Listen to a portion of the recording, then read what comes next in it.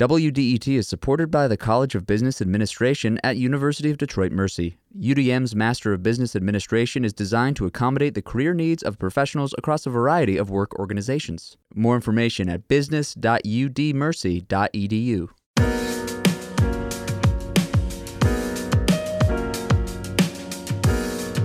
Live from WDET, it's The Metro, your go-to source for stories driving Detroit's news, arts, and culture throughout Southeast Michigan. I'm Nick Austin. And I'm Tia Graham. Today on the program, we'll hear how northern Michigan businesses are adapting to climate change, especially after learning ice cover on the Great Lakes were at an all-time low this year. Yeah, but first on the Metro, Detroit City Council has just delayed a vote that we were expecting this week on whether to approve incentives for part of the $3 billion Future of Health Development project around New Center. It's one of the latest projects taking advantage of tax incentives the city offers to try and spur development in the city. But are these efforts working? This is one of the questions Detroit City Council tasked the Citizens Research Council of Michigan with analyzing. How is the city's development practices working? And they did that assessment in a recent report.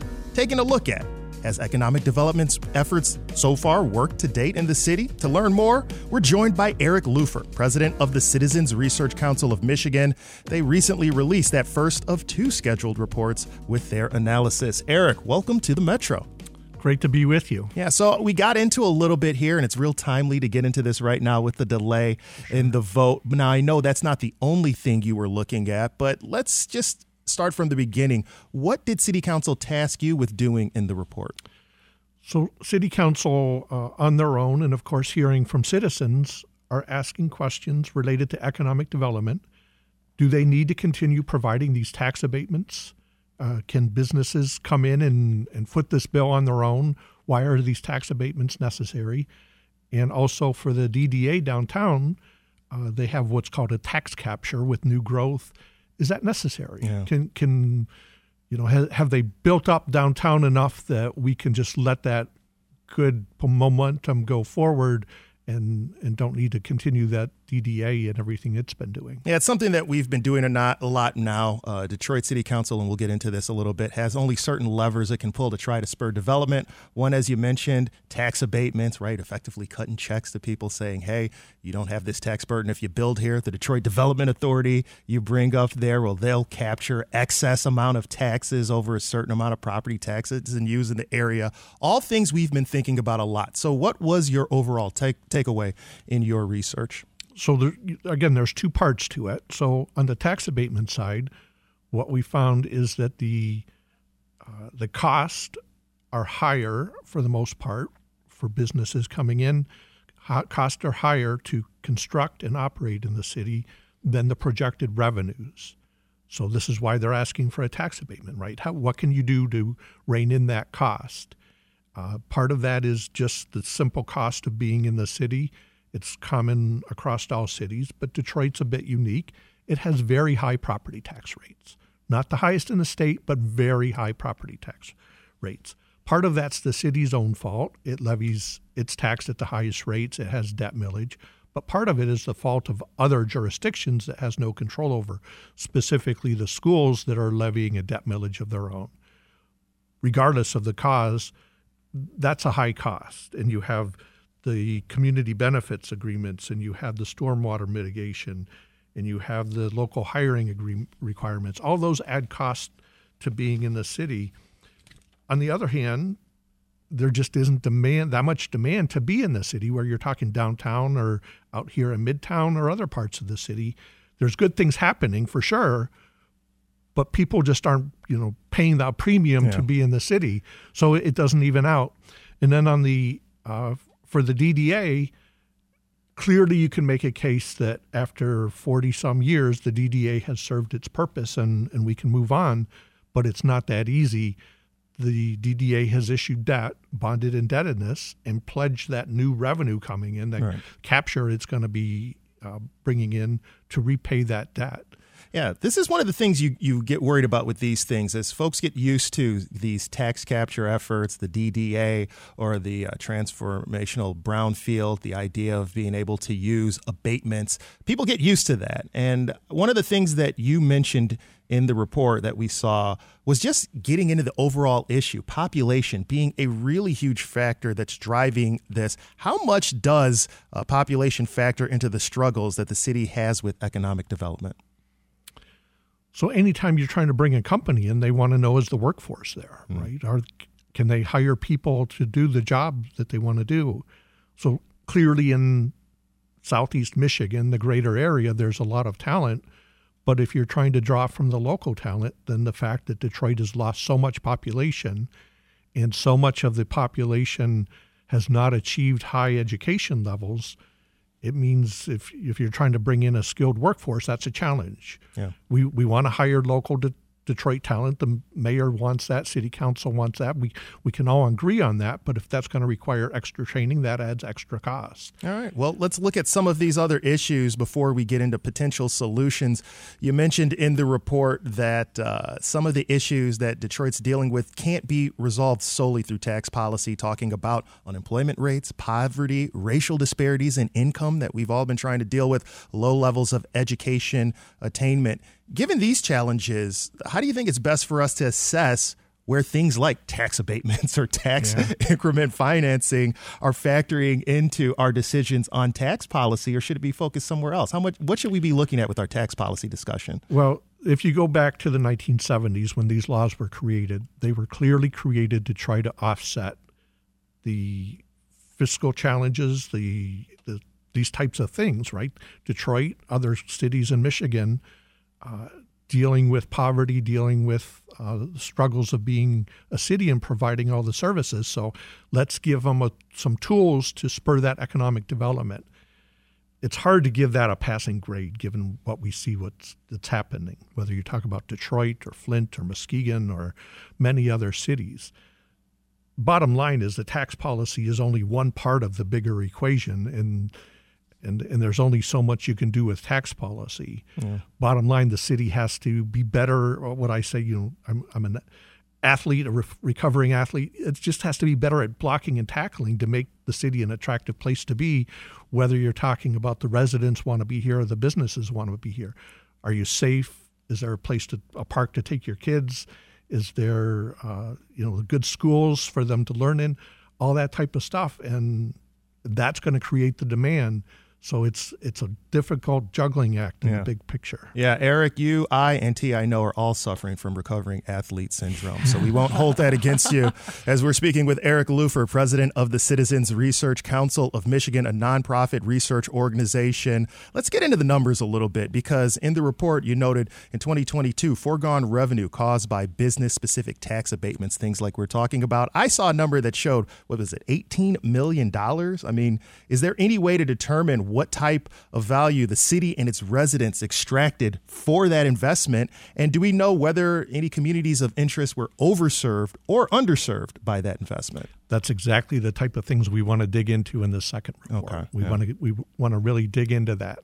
Part of the equation for Detroit, and we have 23 other cities in Michigan that levy a local income tax.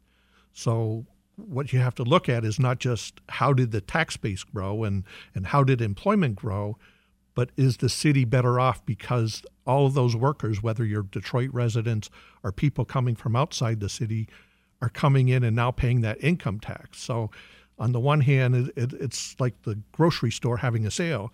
I'm going to mark down the price of toilet paper, but you're going to come in and buy ketchup and bologna and 3 other things at full price.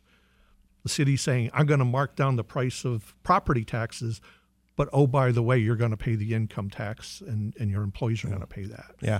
When I think about economic impact, and we'll let you go here pretty soon, but I always think that the federal government has so many more levers, so much more money, and then state governments. Michigan has so much more money, and then you get down to the local level, and Detroit has its challenges, but the amount of money sloshing through the city, sloshing through city council's pockets, it's much less. So when we're looking at the impact that a city like Detroit can have on its local economy, first of all, are there any unique challenges Detroit faces in Michigan legislatively as opposed to other big cities? And how much impact can we really expect the city to be able to do without assistance from the state or even the federal level? So I really put this on the state, right? So when you think about what you've heard out of the state for the last couple of years, let's bring an auto factory to the west side of the state up in Goshen. Let's do this battery thing for the electric vehicles. What are they bringing to Detroit, right? Where are they steering things into Detroit and Highland Park and Hamtramck and Inkster and Pontiac? All these communities that have been really hit hard by the social economic things that are going through them. So money is part of it, but part of it's just an attitude, right? How do you lift the least among us so that we all prosper? Yeah. And if the state doesn't have that attitude, then Detroit's on its own doing the best it can, and everything you just said is true. It just doesn't have that much resources or that much ability to influence everything. Yeah. Well, Eric, we're going to be looking forward to that second report. You make sure to let us know. And Eric Lupher, president of the Citizens Research Council of Michigan, thank you for joining us on the Metro. It's been my pleasure. Look forward to coming back.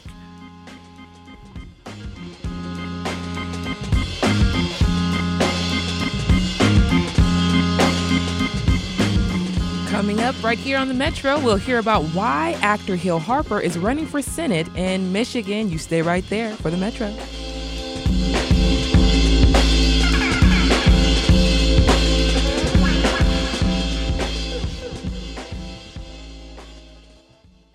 WDET is supported by the College of Business Administration at the University of Detroit Mercy. UDM is offering a new Master of Science degree in ethical leadership focused on sustainable, ethical, and inclusive problem solving. Admission is open to qualified applicants with a bachelor's degree in any field. Course selection is flexible, with no prerequisites, 4 required courses, and 6 electives. Learn more at business.udmercy.edu.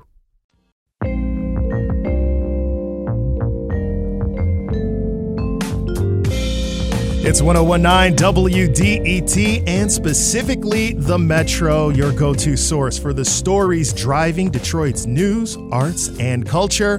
I'm Nick Austin. And I am Tia Graham. And much of our news is focused on the presidential primary race. But there's another really big race happening right now in Michigan. Michigan has an open Senate seat this year. And while Congressmember Alyssa Slotkin leads her next closest opponent by at least 38 points, there are still others competing for the seat. Hill Harper, an actor and a Democrat, is one of those candidates.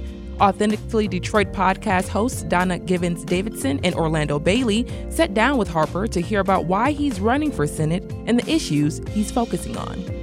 This is about engaging people and letting them know exactly what they're voting for, and also what they're going to get in return if they vote for me. I mean, that's the thing, and so I try to make it as plain as possible. When I went to Harvard Law School, my constitutional law professor would hammer us about how the U.S. Senate is the most important body in all of politics. The judicial branch rules on the constitutionality of what the Senate passes. The executive branch either vetoes or signs into the law what the Senate passes. The House of Representatives, our 13 members, send along a bill to the Senate. The Senate can change it, change the name, take everything out, completely change it. So if you're very reductive, those 100 folks sitting around that table decide where the $6.2 trillion annual federal budget goes and where those resources head. And we don't have any representation of anyone fighting to get resources for us. And when I say us, I'm talking about a big us, not just black us. Mm-hmm. Right. I'm talking about people who do not have lobbyists, people who are not represented by special interest groups, and people who do not have corporate PACs. And that is the vast majority of people, and that's why the vast majority of people have checked out of the process, because the only real decision most establishment status quo politicians are making from both parties have to do with special interest money and big donors. Yes, I'm round of applause. Okay. But here's the thing. I'm really excited about this because, it's about time. And you talked about being willing to use the Senate seat to really shake things up. That's right. And not to be somebody who's going along to getting along. I think sometimes we measure diplomacy more than we measure justice. And I think justice has to come first.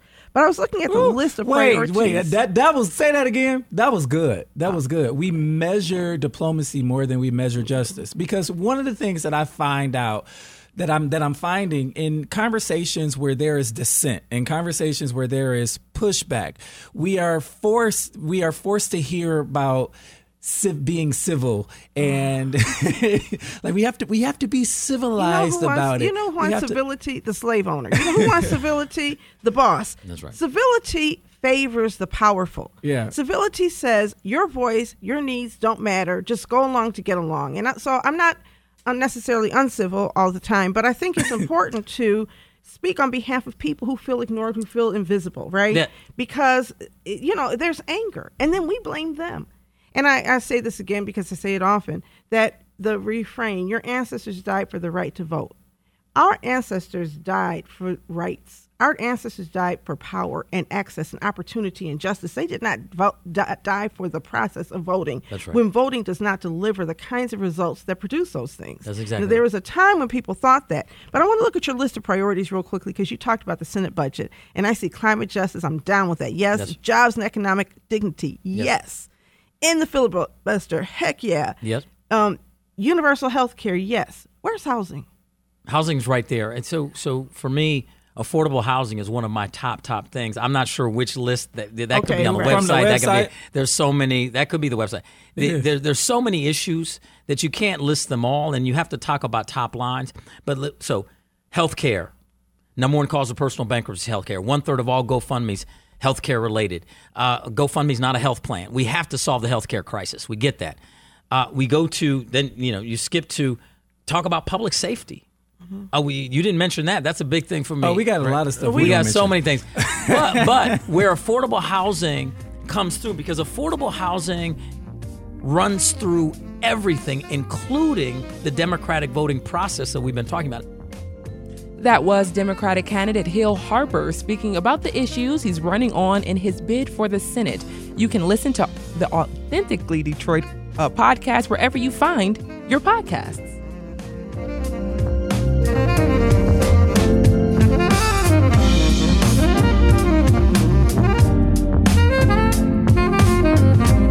This is the Metro on 1019 WDET. I'm Nick Austin, joined by Tia Graham, who you just heard from there.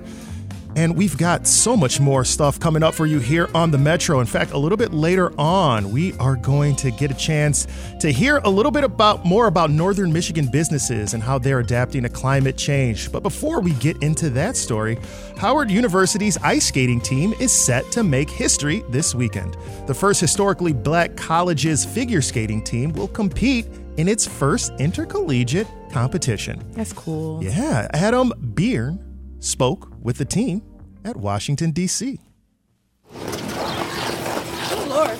In the middle of a small outdoor rink in Washington, D.C., Maya James and Cheyenne Walker are showing off their scratch spins. Arms above their head, they turn like a top, slowly at first before getting faster and faster. Woo! Both have been skating since the age of 7, but for James, growing up in Chicago, it wasn't always easy. Because it wasn't many people that looked like me doing it, so when I would go to a new rink, or even sometimes in my home rink, I'll be the only black person on the ice, and it kind of felt like this eyes were on me. Cheyenne Walker had a much better experience getting into the sport in New York.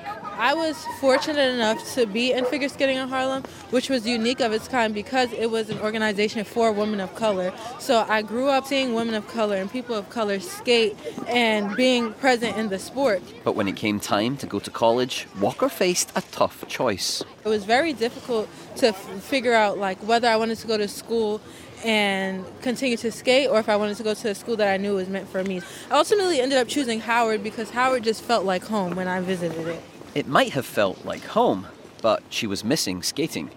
So was James. She DM'd me and was like, I'm thinking about starting a club. So when Maya reached out to me, it just felt like fate.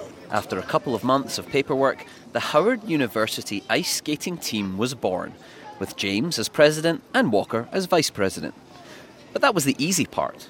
The biggest challenge has been finding ice time, says James. There's only one rink in D.C., and it's a little ways out from the Howard campus, and it's also closed for renovation right now. So for now, the team has to travel to neighbouring Maryland to train. And to teach brand new members how to skate, they grab an hour of time on this small public rink on Monday nights. It's a far cry from the resources some of the colleges they'll be facing this weekend have, Walker says. We're probably going to be competing against people who skate on the ice maybe 2 or 3 times a week. We didn't really have that opportunity to get consistent ice time until this semester, and it's only 1 month. That's one of the reasons James says they're not putting too much pressure on themselves for Saturday's competition. Since we're like a baby organization, I'm not too concerned with winning as of right now. But I'm just happy to be there, and be included into the collegiate figure skating space. One of the team's coaches, Jordan McCreary-Graham, feels the same way. It's honestly going to be a challenge to just be on the same ice as collegiate skaters at our various levels. Will be an experience in itself. She admires what James and Walker have achieved. I went to an HBCU and I tried to recommend it, and they're like, what? Black people don't skate? So having that actual thing in an HBCU is going to start a trend for other HBCUs to do it. That's not sunk in with Maya James yet. I don't think it's hit me at how big it really is. I'm just happy that we actually were able to, move this thing forward. This small idea really turned into a big one. One that Cheyenne Walker hopes will leave a legacy. It's such an amazing thing to see how we're bringing people into the sport and really diversifying the sport. And at the end of the day, that's really what the goal is.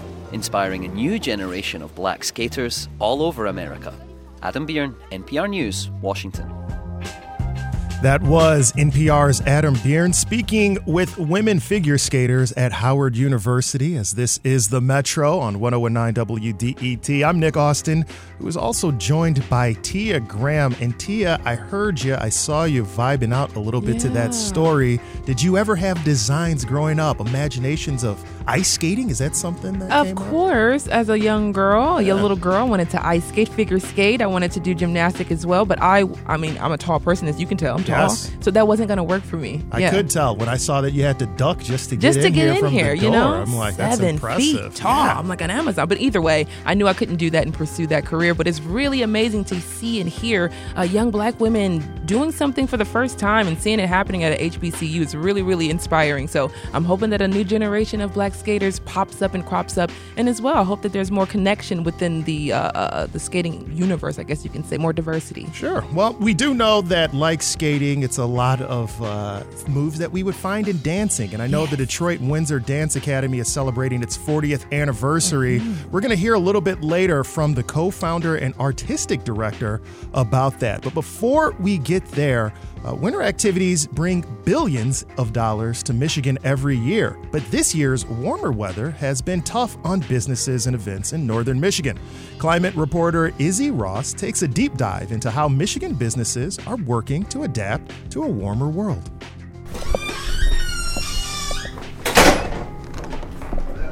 Hi.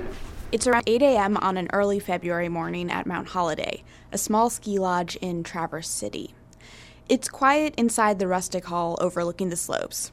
Executive Director Jim Pearson warns me not to be scared if I see a chipmunk running around. I'm trying to chase him out all the way since I got here. He's a elusive little guy.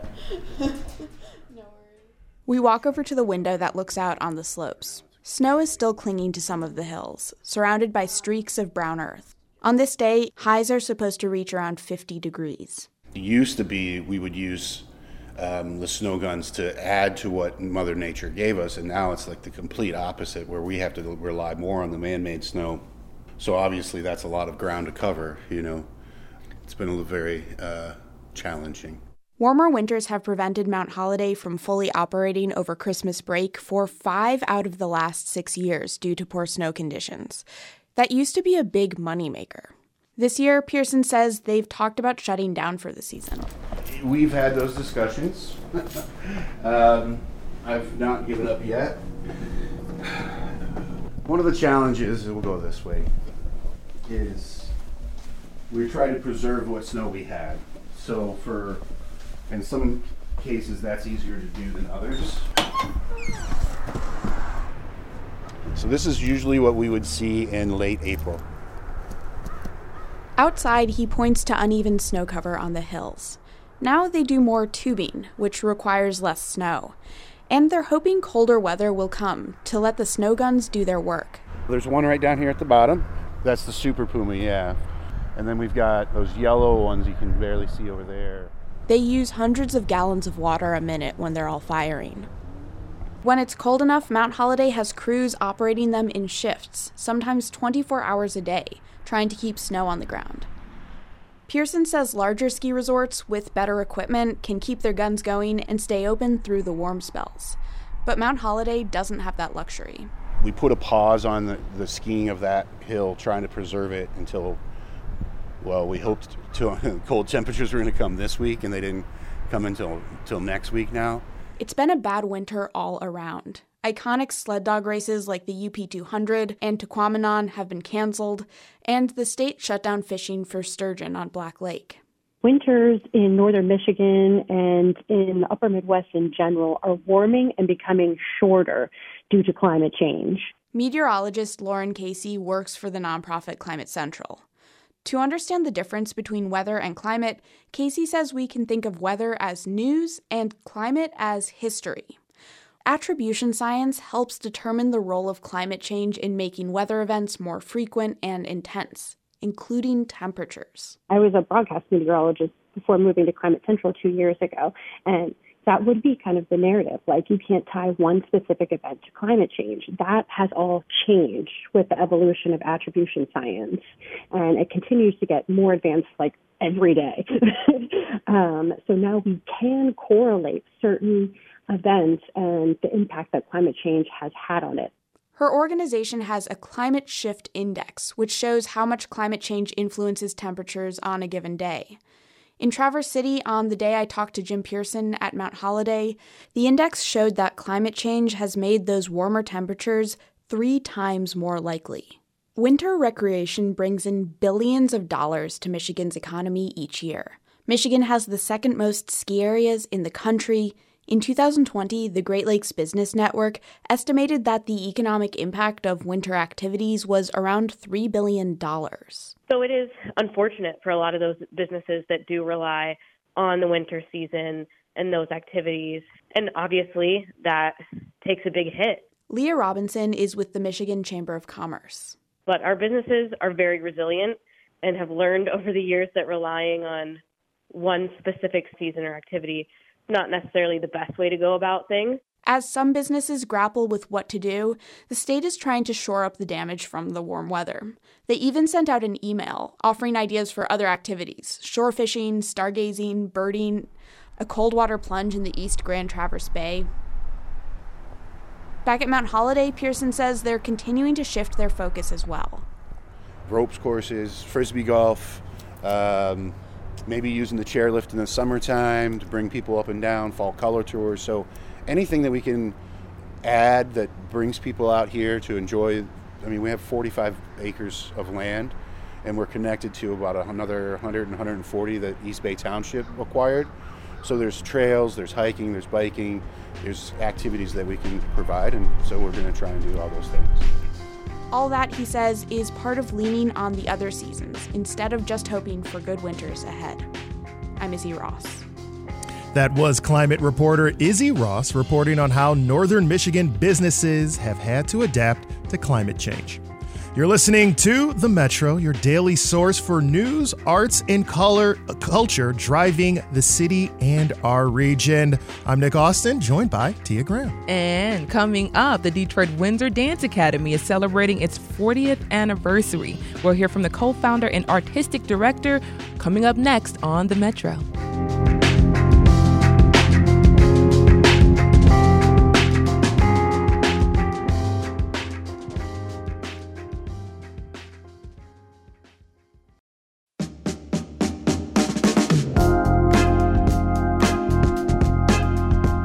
You're listening to The Metro on 101.9 WDET, helping you discover Detroit beyond the headlines. Discover Detroit beyond the headlines and bringing you the voices and visions that are driving the city forward. I'm Nick Austin. And I am Tia Graham. And now, dance is a critical part of the way we express ourselves. That's especially true in the city of Detroit. I mean, there are all kinds of dances taking place in and around the city, including tango, salsa, jitting or footwork, belly dance, jazz and funk, and ballet. And now one of the oldest dance studios in Detroit is turning 40 this year. That is the Detroit Windsor Dance Academy. To talk about the past 40 years of dance and the studio's upcoming annual Black History Month concert, we have the Academy's co-founder and artistic director here, Deborah White Hunt. Deborah, thank you so much for joining us on the Metro. Thank you so much for having me. Yeah, so talk about what it means for you to have the Detroit Windsor Dance Academy celebrating its 40th year. It's just a celebration. It's amazing. It's just so exciting because you think about the fact that 40 years has passed. And it's amazing, you know, and to think about all the lives that we've been able to interact with and just, you know, be a part of. Mm-hmm. It's just beautiful. And I think about the name Detroit Windsor. Where'd the name come from? Where'd you get that idea? There's a long story and a short story. I'll tell you the short story. But really, Detroit and Windsor are cities, and we celebrate the International Sister City. And there are not many places in the world you can go to be able to do that. So we wanted our students to know that there's another country right nearby. And when we would travel, you know, different places in the world, they would be a little, you know, nervous or scared. And I said, just think of it as the Windsor next door. It's no different. And so we celebrate it that way. I love that so much, just growing up in the city and just knowing that fact as a young kid. Like, I live near an international border crossing, right. which is something that not a lot of people get to experience. Exactly. So to have that in your mind, in your back pocket as you move forward through the world is a big thing. Yes, it is. And so I think about the Detroit Windsor Dance Academy and how did you get it started? What were some of the things? Of course, you wanted to be in connection with Windsor and the sister cities, but what was your main motivator? To have an opportunity for young people to dance. Mm-hmm. I was a school teacher, and I am a retired Detroit public school teacher, and I was always being bumped whenever the funds were cut. Mm-hmm. The funds were always cut. So I was bumped around here and there, and I met a group of students one year, and we just really bonded, and we wanted to continue after the summer. And I didn't know where I'd be. And true enough, I was not assigned back to Bates. And so my husband, Bruce Hunt, who's the executive director, he said, well, I found a space for you guys.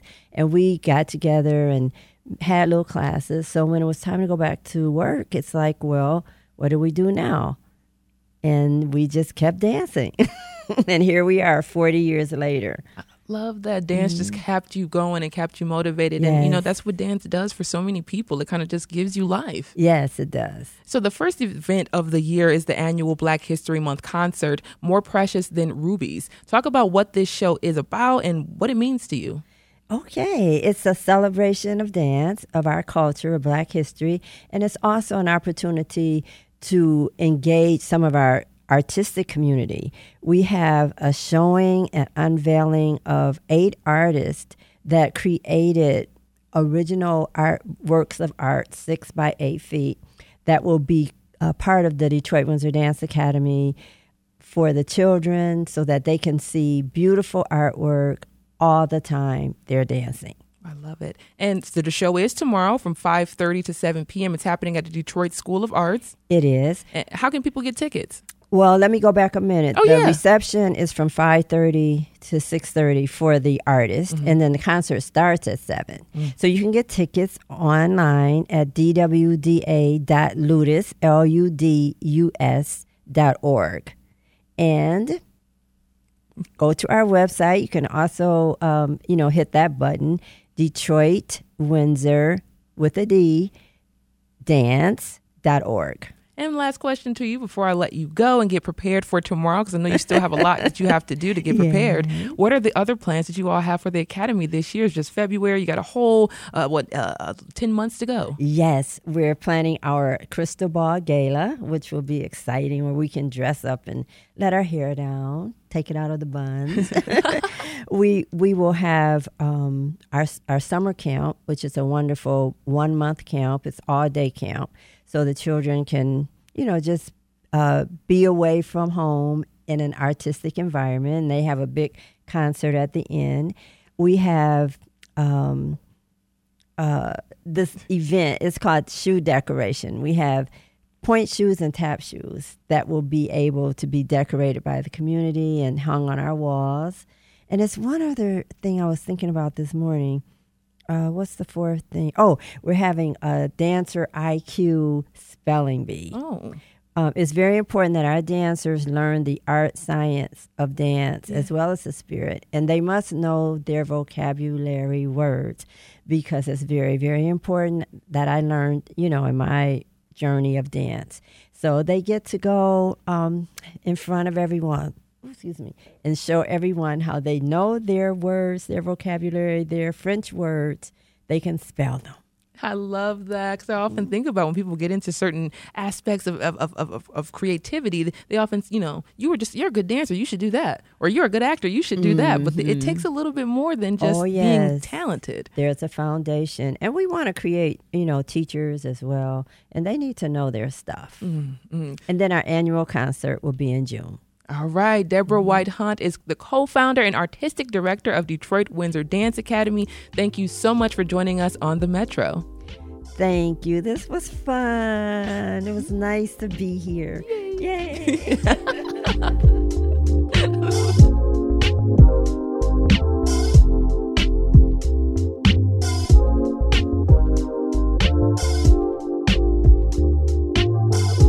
You're listening to The Metro, the news show connecting Metro Detroiters through stories and conversations about the news, arts, culture, and apparently dance affecting the city and our region, like you just heard. Coming up, we'll hear about a Black History Month themed comedy show that's happening in Ontario this weekend. But first, on this day in history, we take a look at a tragic event that occurred 59 years ago today, as Malcolm X was assassinated in 1965 today before giving a speech in New York City.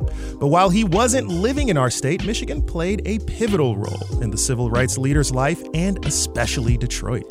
Malcolm X called himself a Detroiter and married one, Dr. Betty Shabazz. He proposed to her from a Detroit gas station payphone. Before he was Malcolm X, he was Malcolm Little.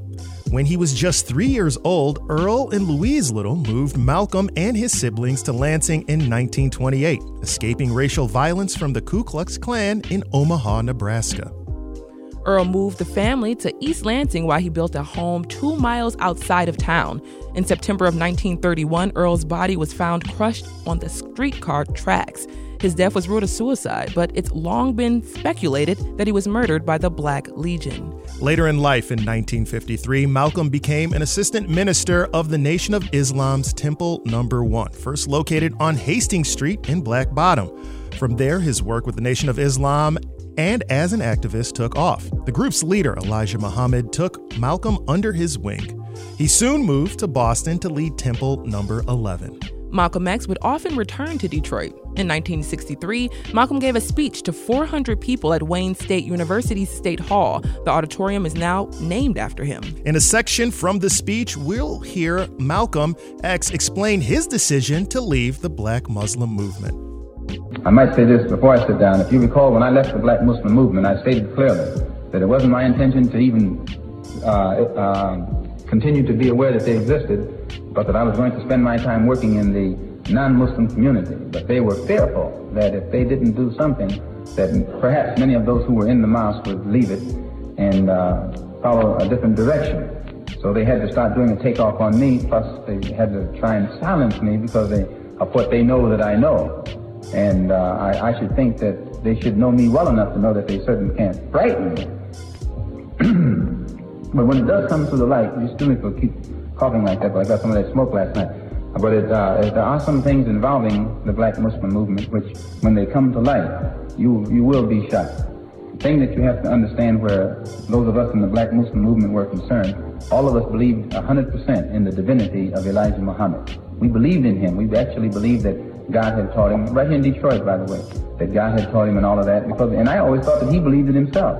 And I was shocked when I found out that he himself didn't believe it. And when that shock reached me, then I began to look everywhere else and try to get a better understanding of the things that confront all of us so that we can get together in some kind of way to offset it. He was killed 1 week later before a speech in New York City. It's still not known who killed Malcolm X. He told interviewer Gordon Parks that the Nation of Islam was trying to kill him days before his death. It's long been speculated that they were involved. For further reading on his life, we recommend checking out the autobiography of Malcolm X. It was written in collaboration with journalist Alex Haley and published 9 months after he died.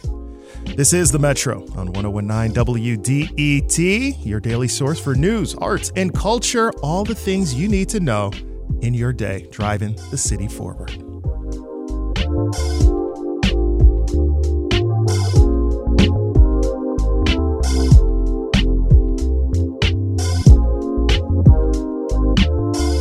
Coming up on the Metro, we'll get into something a little funny, Nick. We're going to get into some jokes. We're going to get into some comedy. Oh, you got jokes, huh? I do have, you made me laugh out loud on that one. Laugh out loud. So we do have jokes coming up after this. Just stay right tuned for the Metro.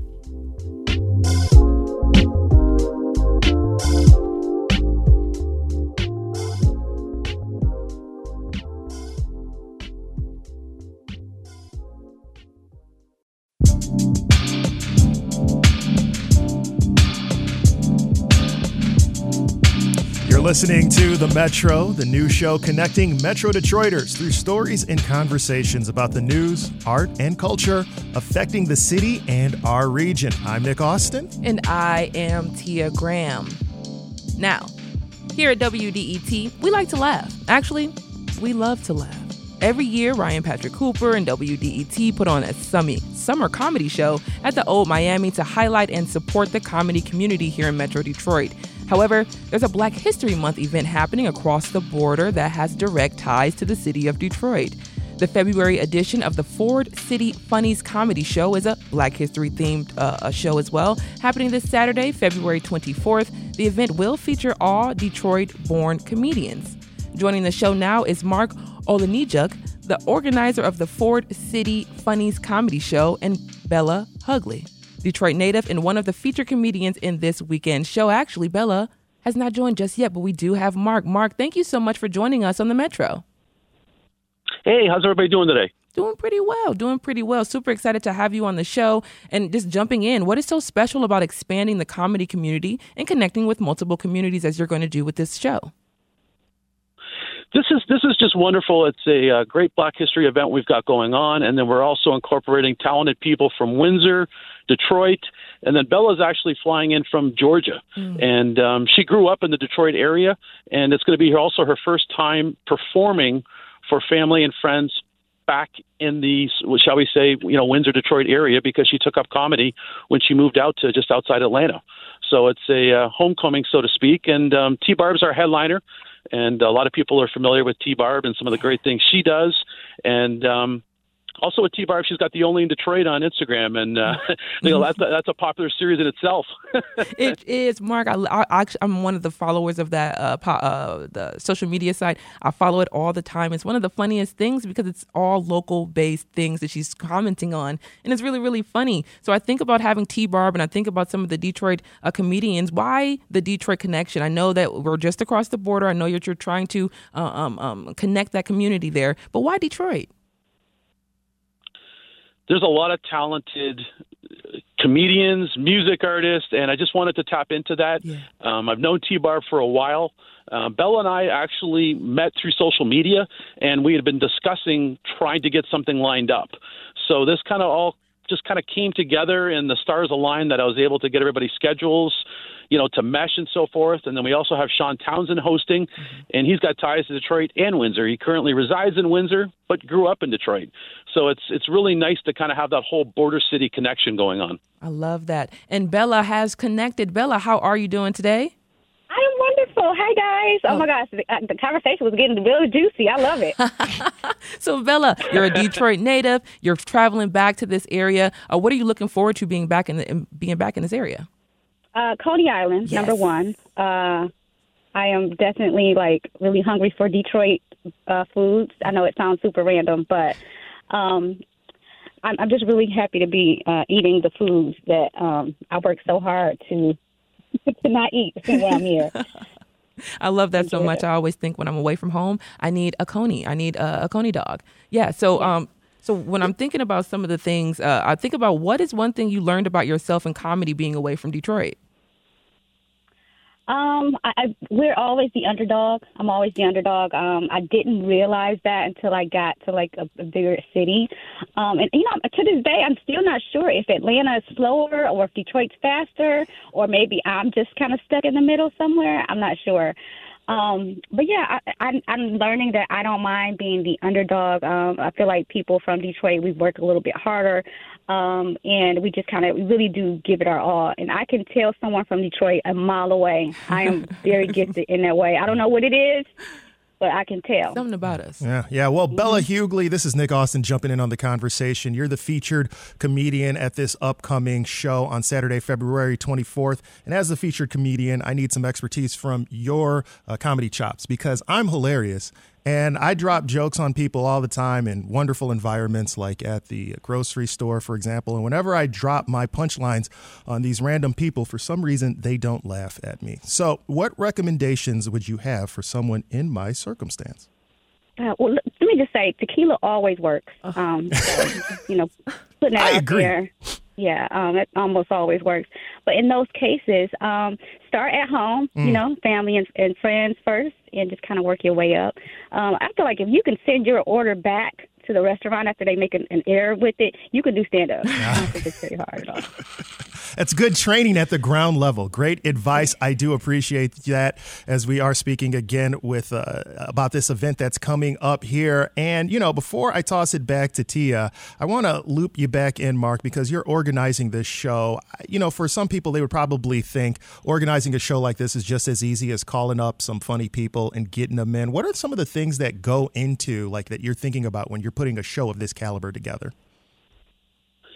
Try to basically have a nice transition between the comedians, that everything kind of has a really cool flow to it.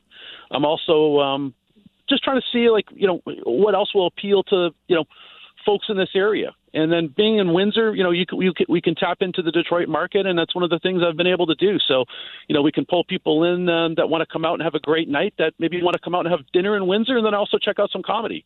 So you kind of, just try to have that balance, that everything just kind of lines up. And like I said, we've got an all-star lineup Saturday night, so we're excited. And Mark, why is this event especially important, especially during Black History Month? What was the connection there and the tie to do this? It actually came up in a discussion that I was having with Sean Townsend and myself of just kind of giving back to the community. And the Freedom Museum in Amherstburg, they've got some wonderful stories to tell, and also provide education to people from here, and then also people that are coming in to visit and learn more about the museum and other stories. And it's just great that we'll have that opportunity to donate some of the proceeds from Saturday and allow them to continue some of the great programming that they have. All right. Mark Olenichuk is the organizer of the February edition of the Ford City Funnies comedy show happening this Saturday, February 24th. Bella Hughley is a native Detroiter and one of the featured comedians in this weekend show. A portion of the proceeds raised from the event will be donated to the Amherstburg Freedom Museum in Ontario, Canada. I want to say thank you both for joining us on the Metro. Thank you. Thank you. Appreciate it. This is the Metro on 101.9 WDET. I'm Nick Austin, joined by Tia Graham. Tia, comedians, something that I respect a lot, because just getting up on stage with nothing but a microphone in your hand, trying to make people laugh, that's a bear, that's difficult. So shout outs to all you comedians out there. Indeed. And one of the local comedians we have here at the station is Ryan Patrick Cooper. Ryan Patrick Cooper in the Groove. Comedian. Yeah, Ryan, say something funny, man. What you got? Do My it. God. Now, I can't help it, Ryan. The beef is real. So today on In the Groove, I'm very excited to show off why we're called In the Groove. That comes from the idea, talking to people from all walks of life about the music that has influenced them. And I'm excited to have Mariam Khan, the chef behind Khana Detroit, Pakistani street food, kind of talk about some of the influence of music on her cooking growing up and how that music actually makes it on to the plate ahead of her Frame Hazel Park dinner coming up on Friday. So lots of great new music, of course, tickets to see Vampire Weekend, and we're going In the Groove with Khana Detroit, guys. Very excited about it. A very tasty edition of In the Groove happening at noon today. That's going to do it for us, though, on the Metro. This February 21st edition. You can listen to recent episodes online at WDET.org, and make sure to subscribe to the podcast on your favorite platform. The show is produced by Sam Corey and David Lyons and Jack Philbrandt. Our technical director is Nate Bender, and music by Sam Bobian. Our news director is Jerome Vaughn, and our program director is Adam Fox. The Metro is a WDET production, a listener-supported service of Wayne State University. If you like what you hear and want to support the Metro, consider becoming a member at WDET.org/donate. Thank you so much for listening. We will talk to you tomorrow. Once again, this is WDT-FM, Detroit Public Radio, your connection to news, music, and conversation. Everyone, have a great, what's today, Wednesday? Have a great Wednesday. Have a great whenever you're listening. Yeah.